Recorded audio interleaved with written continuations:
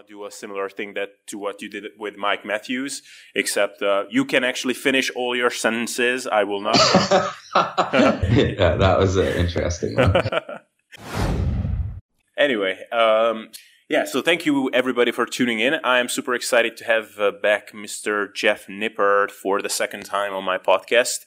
And this time we are going to talk about something that is pretty near and dear to a lot of guys and some girls' heart probably, which is shoulder training and building good-looking delts.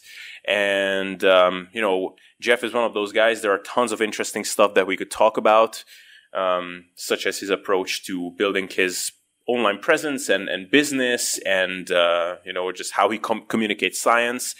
And maybe at some day we will talk about all those cool stuff, but we're going to be a bit more vain at this point. So for those of you who don't know, but probably a lot of you do know, Jeff has done a really amazing video on this, explaining basically the science of shoulder training. I'll obviously link to that. But Jeff, let's just maybe start with the basics of all of this. Like in a general sense, what makes a good set of shoulders? Like what makes shoulders look like you lift, basically? And to be efficient, how does one create those good-looking set of shoulders, and what do most people do wrong in your experience? Okay. Well, thanks for having me again. It's been way too long, but it's a pleasure to be back. And also for the listeners, I've been battling a bit of a cold, so if you hear that in my voice, just please excuse me. So a good set of shoulders, I think, are complete. So they're round, full. You hear the term three-dimensional. So basically that just means they're not just developed from the front, but they're also developed from the side and the rear.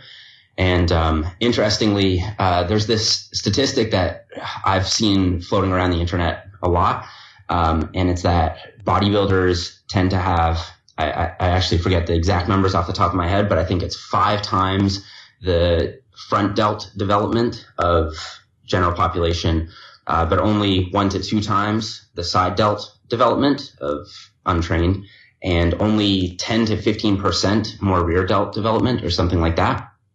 So it just goes to show that most people are really focusing their training on developing the front delts and maybe not so much the side delts and the rear delts. In my experience, the people with the best looking delts have well-developed delts overall. So all 3 heads are very prominent. Would you agree with that? Yeah, absolutely. And to give people an idea, so I'm talking with you on Skype and I see your profile picture here, but guys, if you Google Jeff Nippard, you will probably see this picture also. And the first thing that I see is like, wow, like this guy has really massive shoulders. And what I see probably here is not your front delts, right? It's probably the side of your delts that gives it that really prominent look. Yeah, I agree, because when you have really developed or even overdeveloped front delts, it can give you more of like a hunched, forward dominant position, or appearance rather. However, when you have really well-developed side delts, it just gives you that illusion of width, and it can really, really make you look massive from the front and the side, the rear, basically any orientation. So I think that more people need to focus on the middle delts and the posterior delts, which we can get into for sure. Yeah. So maybe let's dissect that a little bit. So probably if we had to, probably the average guy, if we were to draw some statistics, what do they do for their shoulders? Probably the biggest majority of them would do shoulder presses, right? Barbell and dumbbell shoulder presses. So what is the big issue with this then? There's nothing necessarily wrong with those exercises, and I think they're effective and they should be included in a routine. But I do think that a lot of guys do tend to overdo it with the pressing. And the main reason for that is that a lot of guys also do a lot of chest training or direct chest training. And basically any pec work is also going to train the front delts to a really large degree. So then doing extra pressing for the front delts in particular is probably going to lead to more of a training stimulus than you need.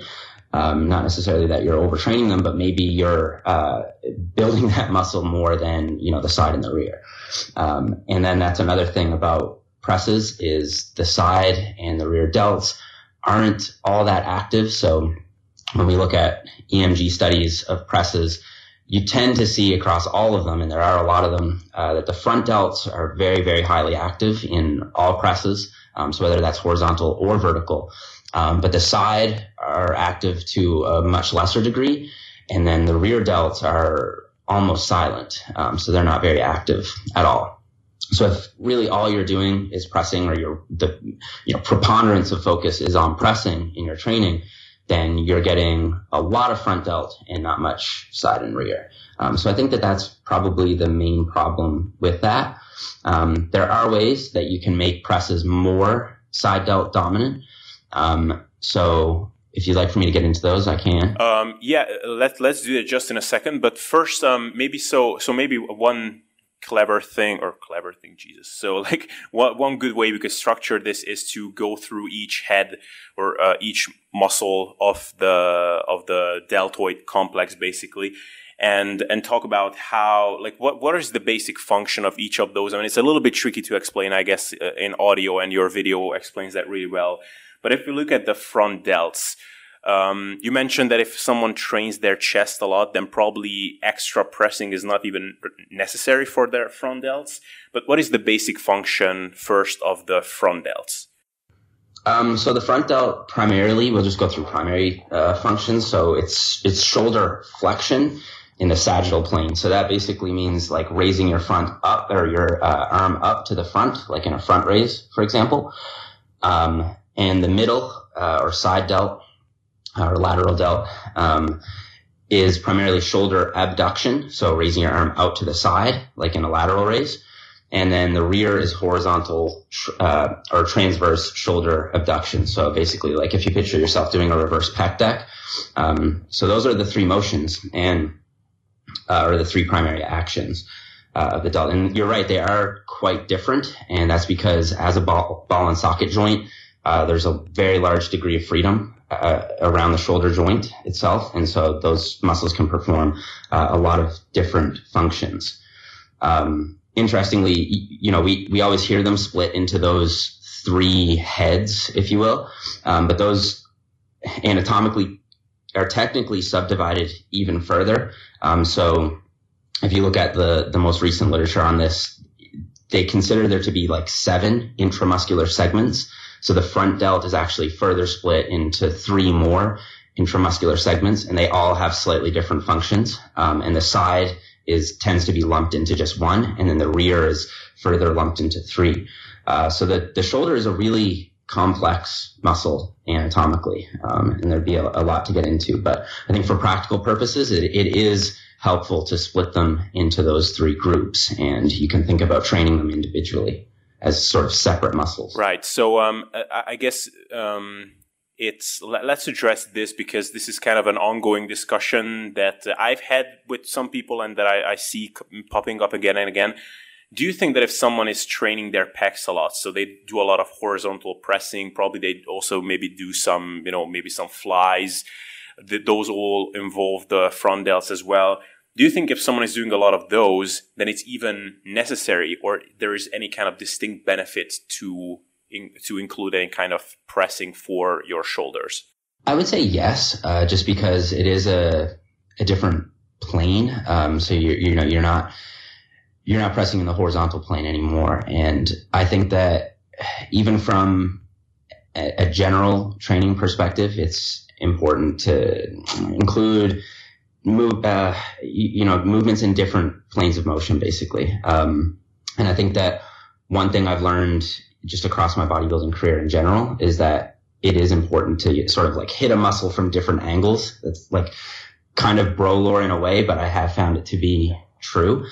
So if you include, a lot of horizontal pressing, I think it is a good idea, if your goal is to maximize shoulder development, to also include a vertical press, whether that be an overhead press, a dumbbell press, seated or standing, or what have you. I think, or you could, vary those up periodically. I think including some kind of vertical press is still a good idea. I just think that a lot of people overdo it because they see it as a distinct exercise from the horizontal press. So they think about it like the horizontal press, like the bench press is a chest exercise and maybe a bit of tricep or something. Whereas a vertical press, that's all shoulder.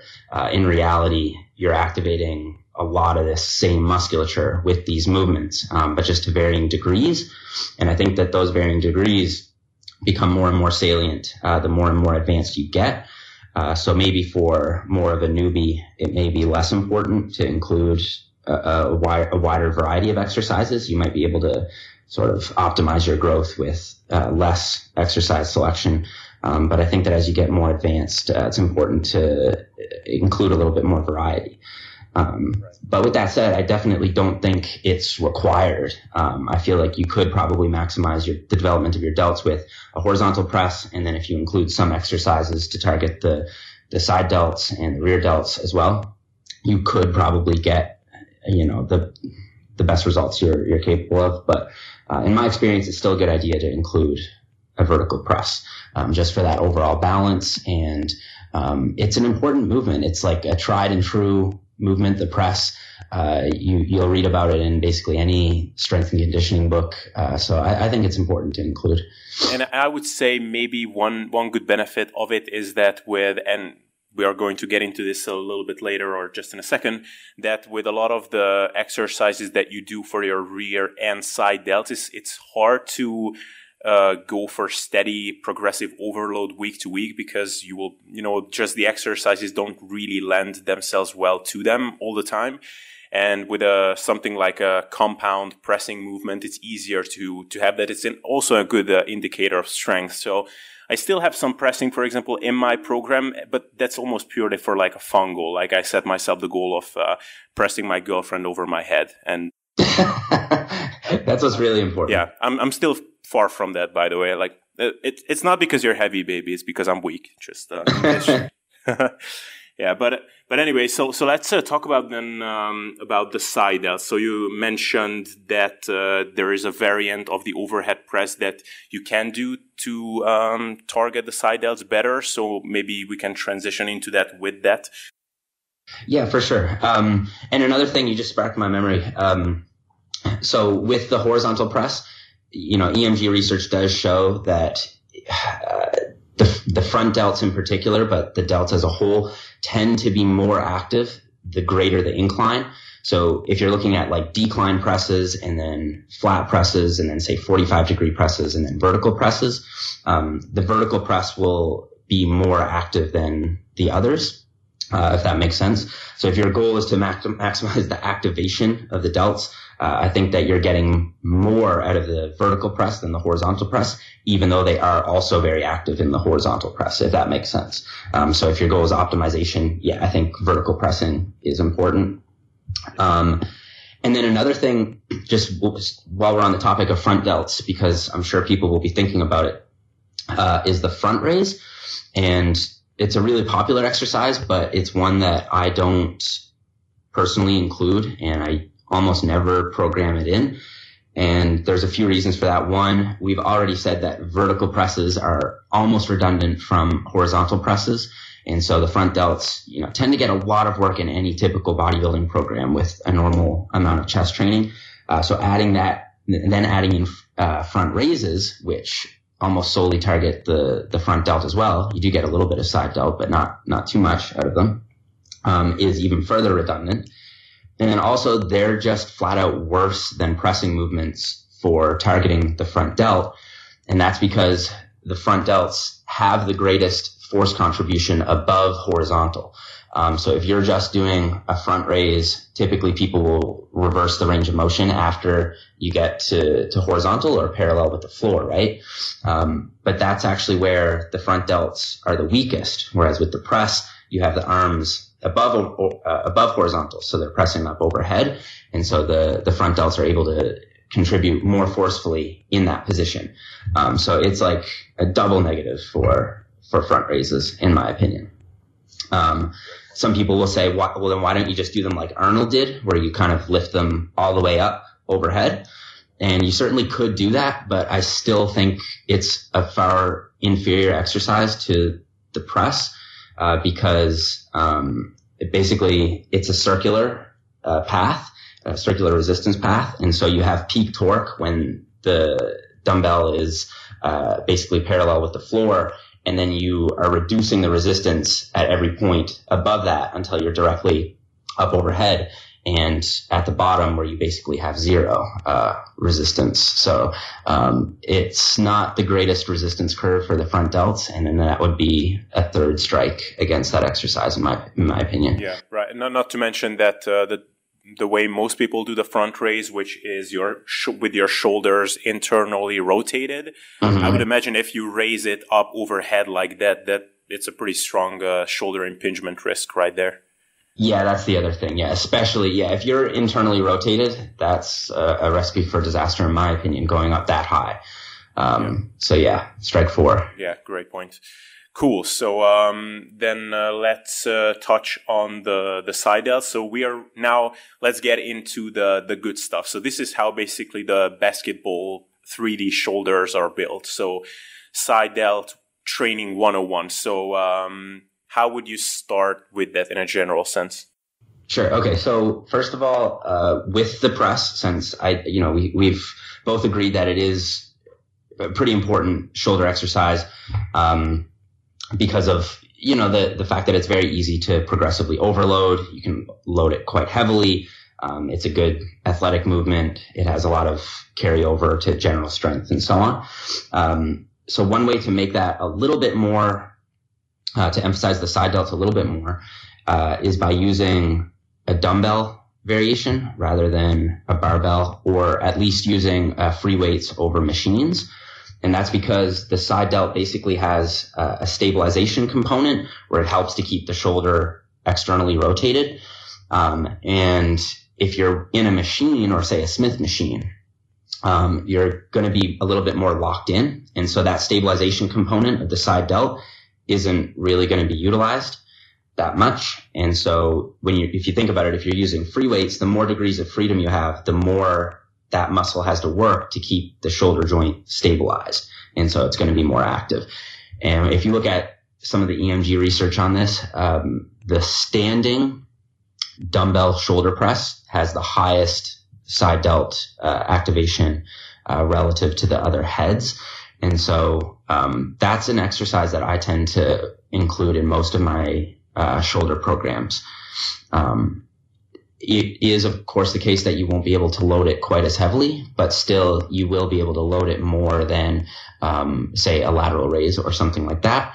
And so, I think that's a great one to include that I don't think many people are including. Yeah, and also it's with the dumbbells, it's easier to get a larger range of motion without. I mean, you can get a decent range of motion with the barbell as well, but it's a pretty technical exercise. Like it takes some learning curve to master. You have to lean back so that the bar basically lands on your upper chest if you're doing it standing. If you're sitting, basically it's impossible to establish full range of motion with a barbell overhead press because your head is in the way as you're pressing it up. So it's kind of a circular movement.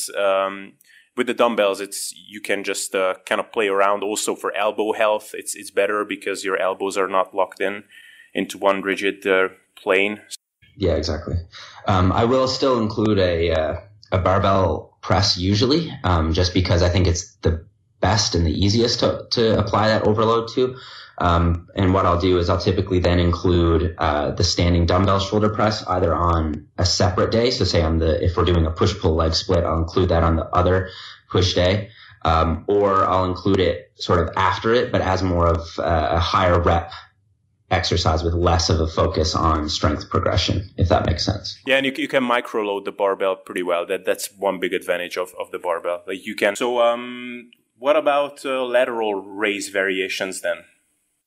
Yeah, so this is probably the bread and butter when it comes to side delt development. So you can tweak the press in a way to make it a little more side delt dominant, but this you have to do, I think, in my opinion, a lot of lateral raises to really see maximum side delt development that you want. When I started out training, I was really like bro, as you'd call it, and I trained with a bro split. But one thing I think I got right was I would do lateral raises after every single workout. So that would mean, I think 5 days a week, I was doing 3 or 4 sets of lateral raises. And I was doing this when I was like maybe 18, 19 years old. And so I was still really early on in my training career. And I do attribute some of that early work to the delt development that I currently have. And I think that including lots of these in your program is a really good idea because it's a fairly low impact exercise, fairly easy to recover from. And, the side delts aren't a really big muscle that are going to be like really susceptible to a lot of muscle damage. I think that you can add quite a lot of these in, and I think that a lot of people would benefit from doing more of these. And of course, it's a fun exercise. There are a ton of different ways you can perform it. You can use dumbbells, cables, bands, machines, and I think all of those are great. And I think you should use variety in your routine and include a lot of them. In my personal opinion, my preference is the cable lateral raise, just because I find you have a more consistent resistance curve throughout the range of motion. And there's a few other variants on this that I like. I find you can lean away, which you'll see, like you lean into the direction of the lateral raise. And there's been some research, it's a little bit old now, to indicate that takes some of the emphasis away from the rotator cuff muscles and puts it onto the side delt by leaning away. So I'll do one arm lean away lateral raises. And I also find that helps in a way, me sort of focus on the muscle that I'm working. A lot of people will sort of bastardize their movement, especially if they're using dumbbells, and use a little bit, maybe too much momentum, or maybe they're flying or they're raising a little bit too much out to the front, which isn't going to target the side delts nearly as much. I find when you lean away and do them one arm at a time, it really allows you to focus on activating the muscle that you're trying to activate. And then one variation that I actually picked up from my friend Islam in Egypt is the lean away between the legs cable lateral raise. And if any of the listeners haven't tried this one, I really strongly recommend it. Basically, you just put the cable between your legs, hold on to some sort of upright, and then lean into the direction of the raise. And that's one that I've had a lot of success with my clients and myself, as something that feels very comfortable. A lot of people say that they really feel that working their side delts really well. So that's a little interesting technique you can try out. Yeah. I'm just thinking like, you're probably much more well versed in, like anatomical stuff than I am, like muscle anatomy. But, if you are leaning away, then basically the resistance starts at the point where your, how do you say it? That your arm is basically perpendicular to the floor, right? Yeah. And so it's basically then it's the same as if you were doing a dumbbell lateral raise, right? Yeah, in a way.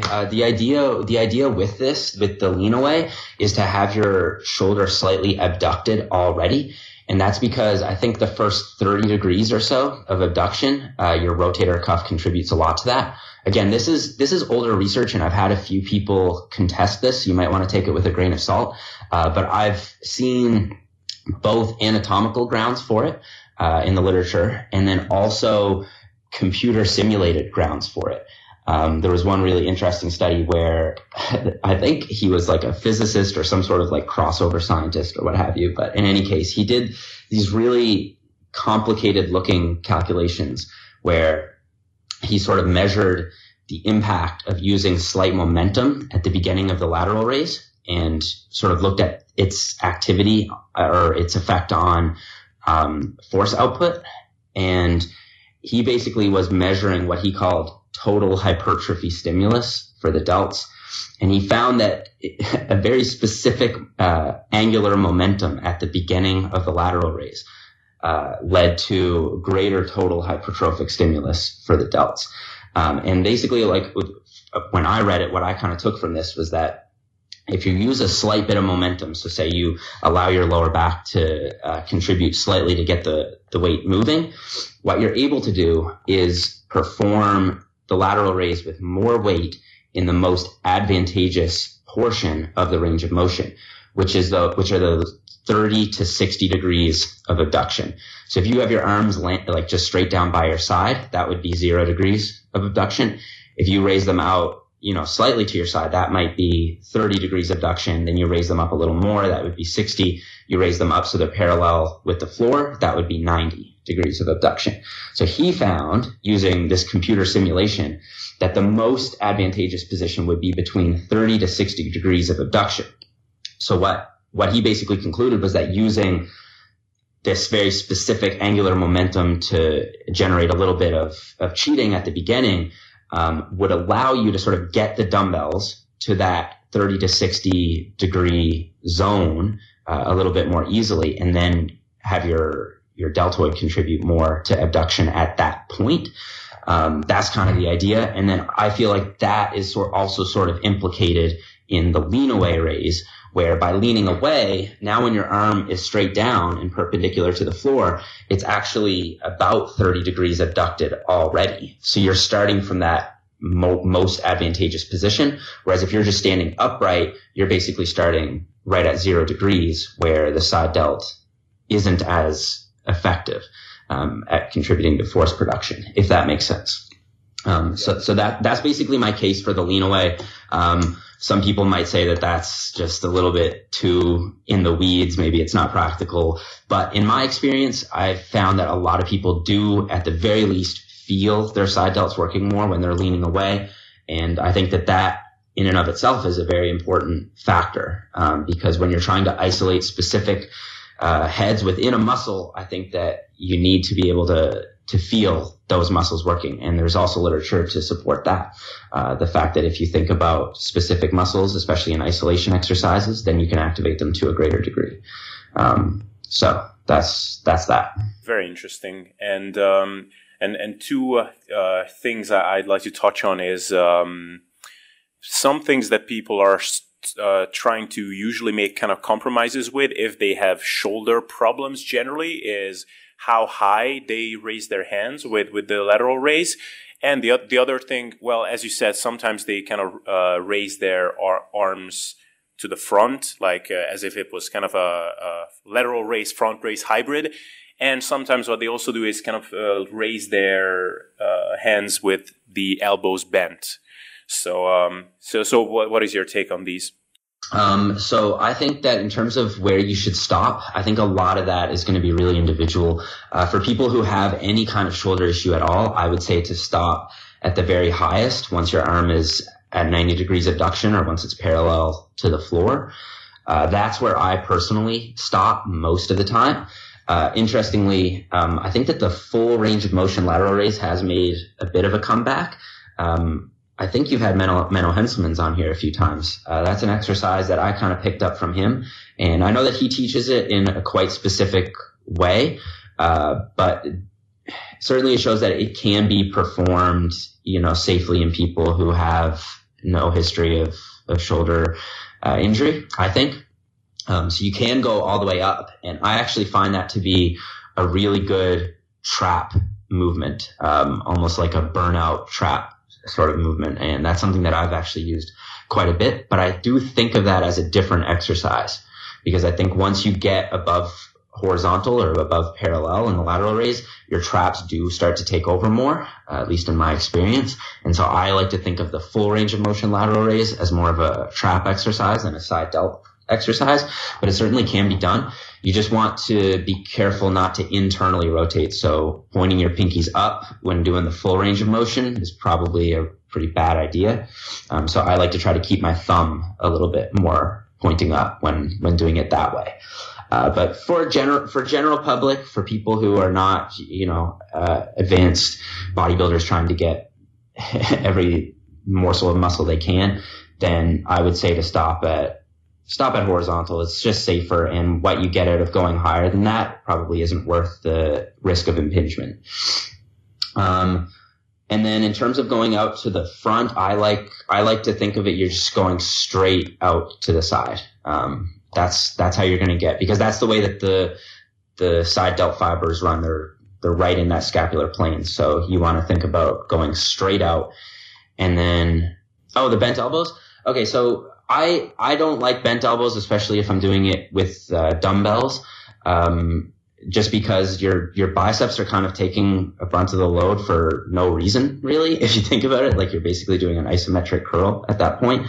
So I wouldn't do it that way. I would have your arms either completely straight or with a slight bend in the elbow, if that's more comfortable. I personally like a slight bend in the elbow, but it's very slight. And sometimes on machines, you have to use a bent arm, and that's totally fine. I don't think that that's a big deal, because with a machine, you've kind of got more of a fixed resistance anyway. And so your biceps and the load isn't being applied that way. So your biceps aren't going to contribute at all. Awesome.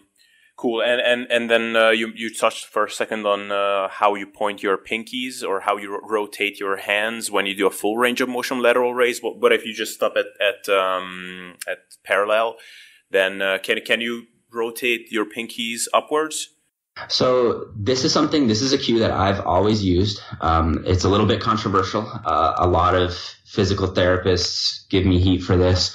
I know it's unpopular to do the pinkies up cue, because it's been shown, and it has been shown, that internal rotation plus shoulder abduction does reduce subacromial space. So basically it does increase your risk of shoulder impingement, which is not a good thing and can exacerbate or cause injury. I've always used this cue. I've never noticed any issues myself. I know tons of bodybuilders who have used this cue and have never had any issues with it. So my general advice is to just proceed with caution with this one. If you have any history at all of shoulder injury, or even if you're fearful that you might develop it, then I wouldn't do it, just because the slight increase in activation, I think, that you're getting with internal rotation might not be worth that extra injury risk. But it's sort of like, there are degrees of pointing your pinky up, right? Like you could, as if you're like pouring out a glass of water, you could completely turn it up so that you're totally internally rotated, and your risk of impingement is going to be a lot greater than if you just have a very slight pinky up to sort of turn on that mind muscle connection. I don't think that very significantly increases your risk of shoulder impingement. And that's more or less what I do. I like to think of this even more so as a psychological thing. Like pointing my pinkies up puts my side delt in more of a position to contribute in my head, if nothing else. And so I find it to be more of a cueing thing than anything. But yeah, proceed with caution with that one. Yeah, and just one note on that one. Like if someone listening to this is concerned, and you touched on this in your video, I know, is just a chest up kind of cue and retracting your shoulder blades slightly. That also helps to increase subacromial space, so you're less of a risk of impingement. Yeah, that's a good So point. I was just about to ask you about upright rows, but maybe that it would be a good time to finally delve into the rear delts, because they're in the back, and as such they tend to get neglected. So what are good rear delt exercises? And so let's just start there. Sure. So just really quickly on the upright row, this is another exercise a lot of people write off because they think it's going to mess up their shoulders. But the upright row is another really good adjunct to the lateral raise, in my opinion. So if I was to summarize it in 3 basic things, I would say include free weight presses rather than machine presses. And specifically, you can include the standing dumbbell shoulder press. Include lots of rear delt, or rather lateral raise variations, and perform them frequently. And then thirdly would be to include an upright row if you can. And this is because if you think about it, the upright row is basically performing the same basic movement pattern that you perform on a lateral raise. You're basically raising your upper arm out to the side. And so to make this more effective, you want to use a slightly wider grip. You almost want to think about pushing your arms out rather than just rowing up, if that makes sense. I find that can turn on the side delts a bit. And I personally, if you're using a barbell, then use the wider grip. I personally like to use a rope and a cable for this. and I slightly lean back and I think about pulling the rope apart, and then that sort of mimics the wider grip, and it also turns on my side delts a lot. And to reduce shoulder impingement on this one, you basically just want to stop once your elbows are at shoulder height. So don't row all the way up to your ears. That can help get the traps more involved. But if we're just strictly talking about the side delts, then you want to stop at that point where your elbows are at your shoulders. So that's it for that one. Yeah, great. And then, so to transition into the rear delt, is the upright row more of a rear delt or is it more of a side delt exercise in your opinion? I would say side delt. Right. Okay. Yeah. Because you just think about the movement pattern. It's basically shoulder abduction. It will hit the rear delts to a degree, but it's not nearly as good as exercises like reverse pec decks, cable crossovers, rope face pulls, those sorts of things that are clearly training horizontal abduction. Right. So then rear delt. So I guess a good rear delt variation of the upright row would be something like a face pull, or so basically you're changing the angle of pull essentially, right? Yeah, exactly. So anything where your arms are more out in front of you and you're bringing them to the side in the coronal plane, or in basically the plane that would split your body into a upper half and a lower half, that's going to really effectively hit the rear delts. Compound movements like rows are also pretty good rear delt exercises.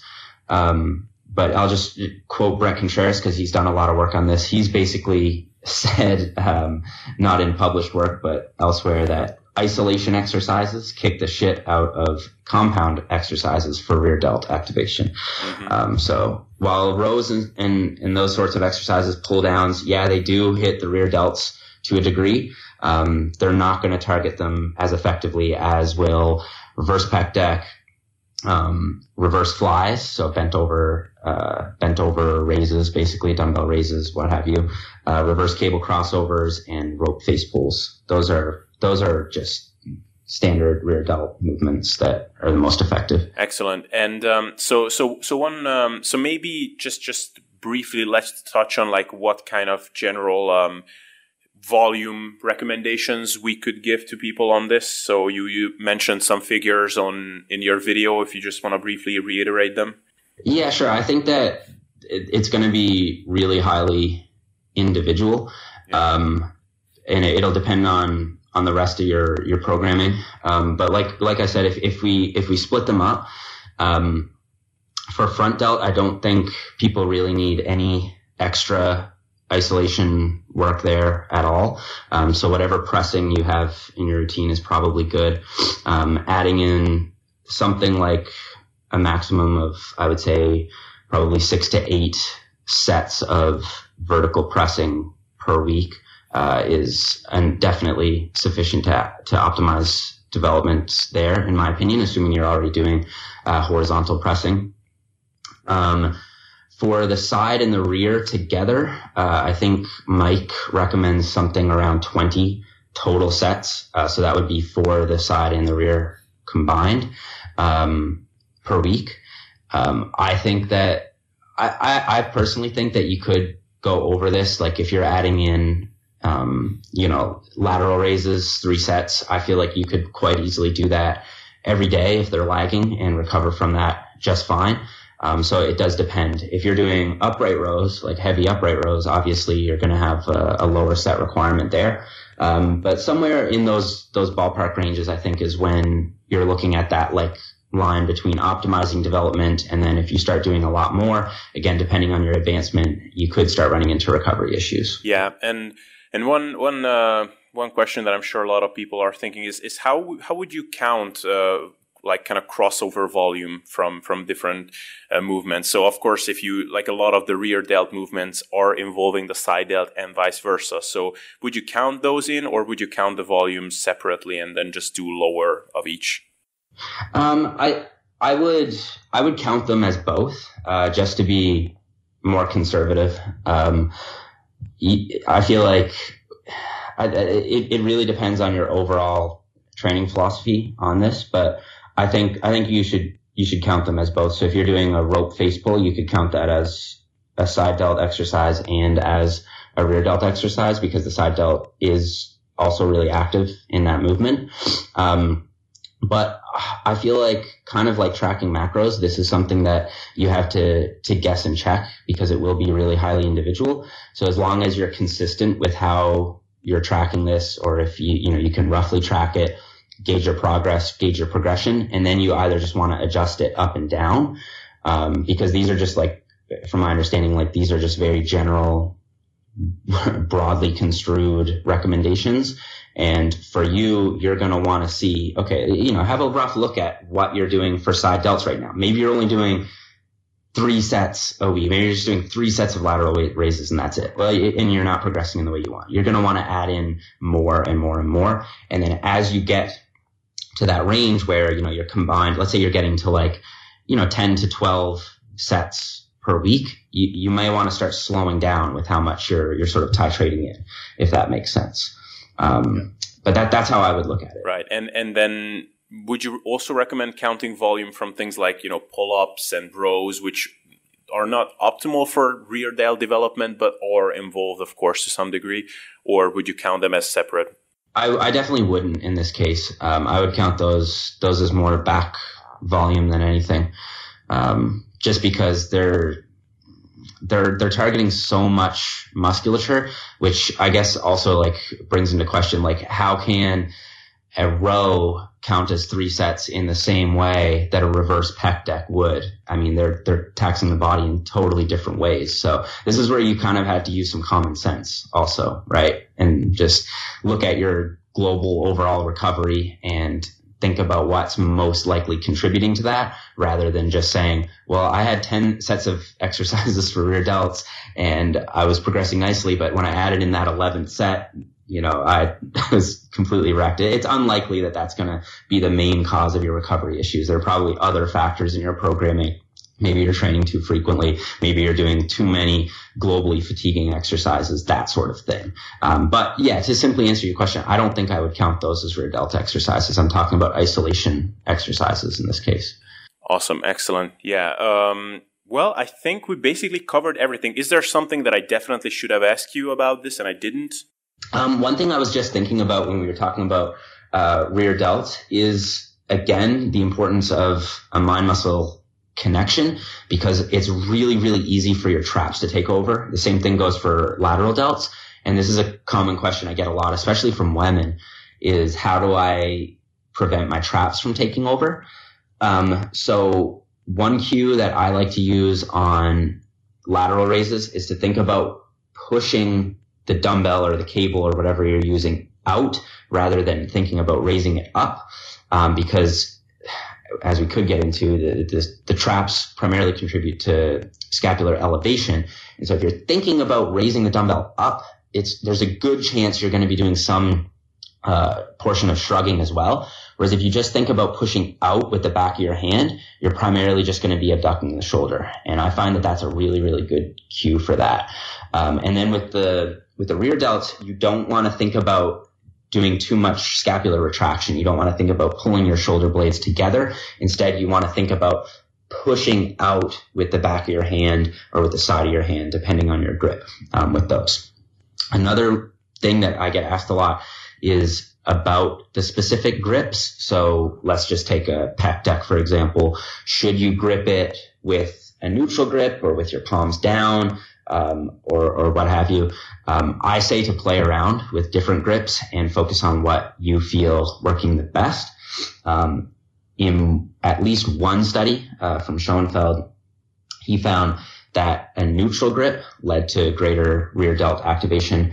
So I generally recommend people start with the neutral grip, which is actually not what most people do in my experience. Most people have the palms down when they do rear delts. So try starting with the neutral grip. And then if you find that to be awkward or you're not able to move as much weight, then you can absolutely go back to the palms down grip. But I think that even though I do make a big deal out of grips, and I do, or I wouldn't say I make a big deal out of them. I do touch on them in my videos just because people want to know, and there is a good bit of research out there on it. I think a lot of that really just comes down to, individual anthropometry, how your skeleton is set up and what's going to allow you to kind of feel that muscle working the best. So I generally go like from a first approximation, let's go with what this EMG research has shown. But then if you don't feel that individually, then you should play around with something else. Yeah.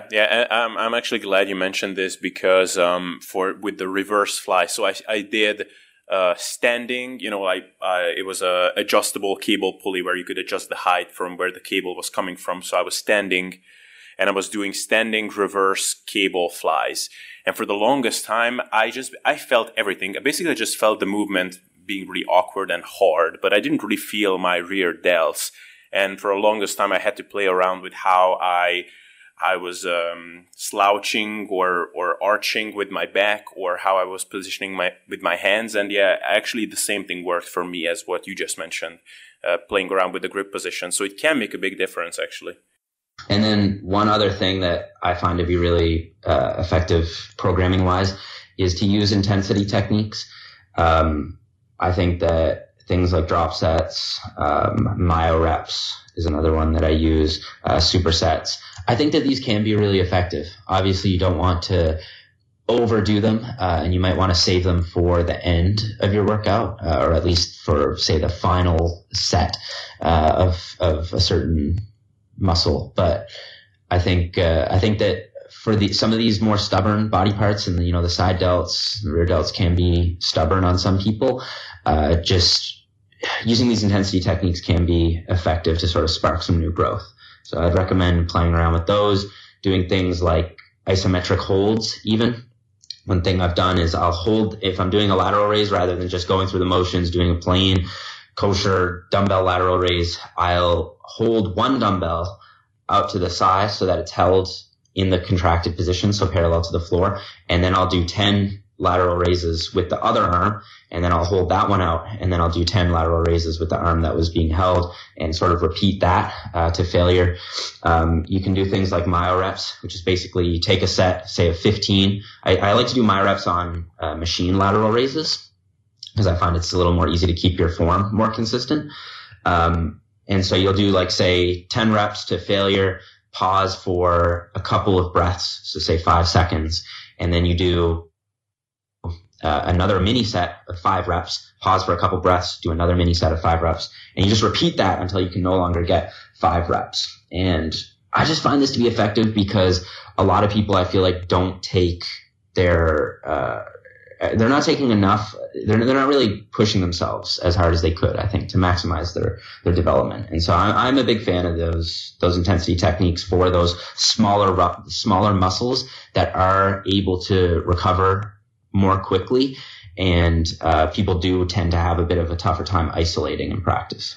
Yeah, that's a great point. Like a lot of the techniques that now we frown upon as kind of prolific, like, supersets, drop sets, all of that stuff, those things actually work great for the delts oftentimes. And just one thing that I want to reiterate to people is that finding kind of the volume sweet spot for yourself is very, very powerful. So, I tried everything from minimalistic training to just blasting my delts with 20 plus sets every week. And really now, for example, just for people to know, as an example, I do 3 sets of shoulder presses because I do a lot of horizontal pressing already, and then I do 6 lateral raise movements, 3 with cables, 3 with dumbbells on 2 different days.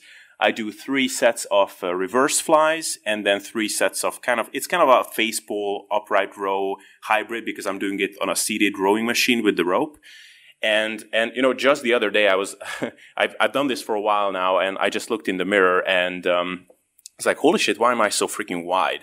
And I measured my shoulder, and it was like an inch bigger, basically, like almost 3 centimeters bigger than the last time I measured it. And I think it's because I found that volume sweet spot for myself. So that's very powerful.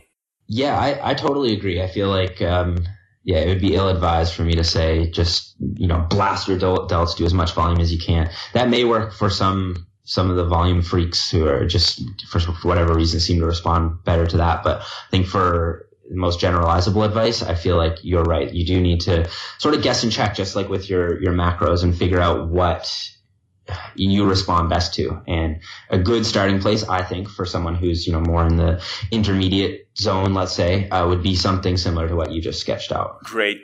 Well, Jeff, I think this was awesome. You really didn't hold anything back, and we gave a really cool overview. And, if people are curious about different progression methods and how to design and tweak this for yourself, then they can check out your program that you put together. And I will, of course, link to your video. So thank you so much. And I guess last question is what kind of resources and places would you like people to go to check your stuff out? So most of my efforts now are put into my YouTube channel. So I'm really active over there, uploading 2 or 3 times per week. So it's a combination of informative content, stuff like this, but a little bit more short form. And then also my own fitness journey. So I do some training vlogs, daily vlogs, and the occasional interview. And I'm wanting to get back into more of that. But yeah, you can find that on my YouTube channel, and it's just youtube.com/Jeff Nippard. Yeah. So for those people who actually don't have enough time to listen to 1 hour weird things like this, go ahead and check out his channel, because you will find really compact, awesome information. So Jeff, thank you so much again. It was awesome talking to you. Yeah, it was a pleasure. We'll have to do it again sometime soon. Hey guys, I just want to tell you again that your inputs for this podcast will help it grow more than anything, and your requests, ideas, and comments will contribute to awesome content going live on this channel and podcast more than anything. So if you want to contribute, the best thing you can do is to go on Facebook and look up Sustainable Self-Development. You'll find both the page and the Facebook group that is dedicated to discussions and ideas being thrown around. Go there and note down your comments about what kinds of topics or guests you want to be featured on this podcast and YouTube channel in the future. Just keep in mind the general theme of this podcast and my YouTube channel, which is to help people becoming their best selves in terms of lifestyle as it pertains to fitness and general personal development. This podcast is really dedicated to self-improvement, both physically and mentally. So keep that in mind. So thanks again for tuning in, and see you next time.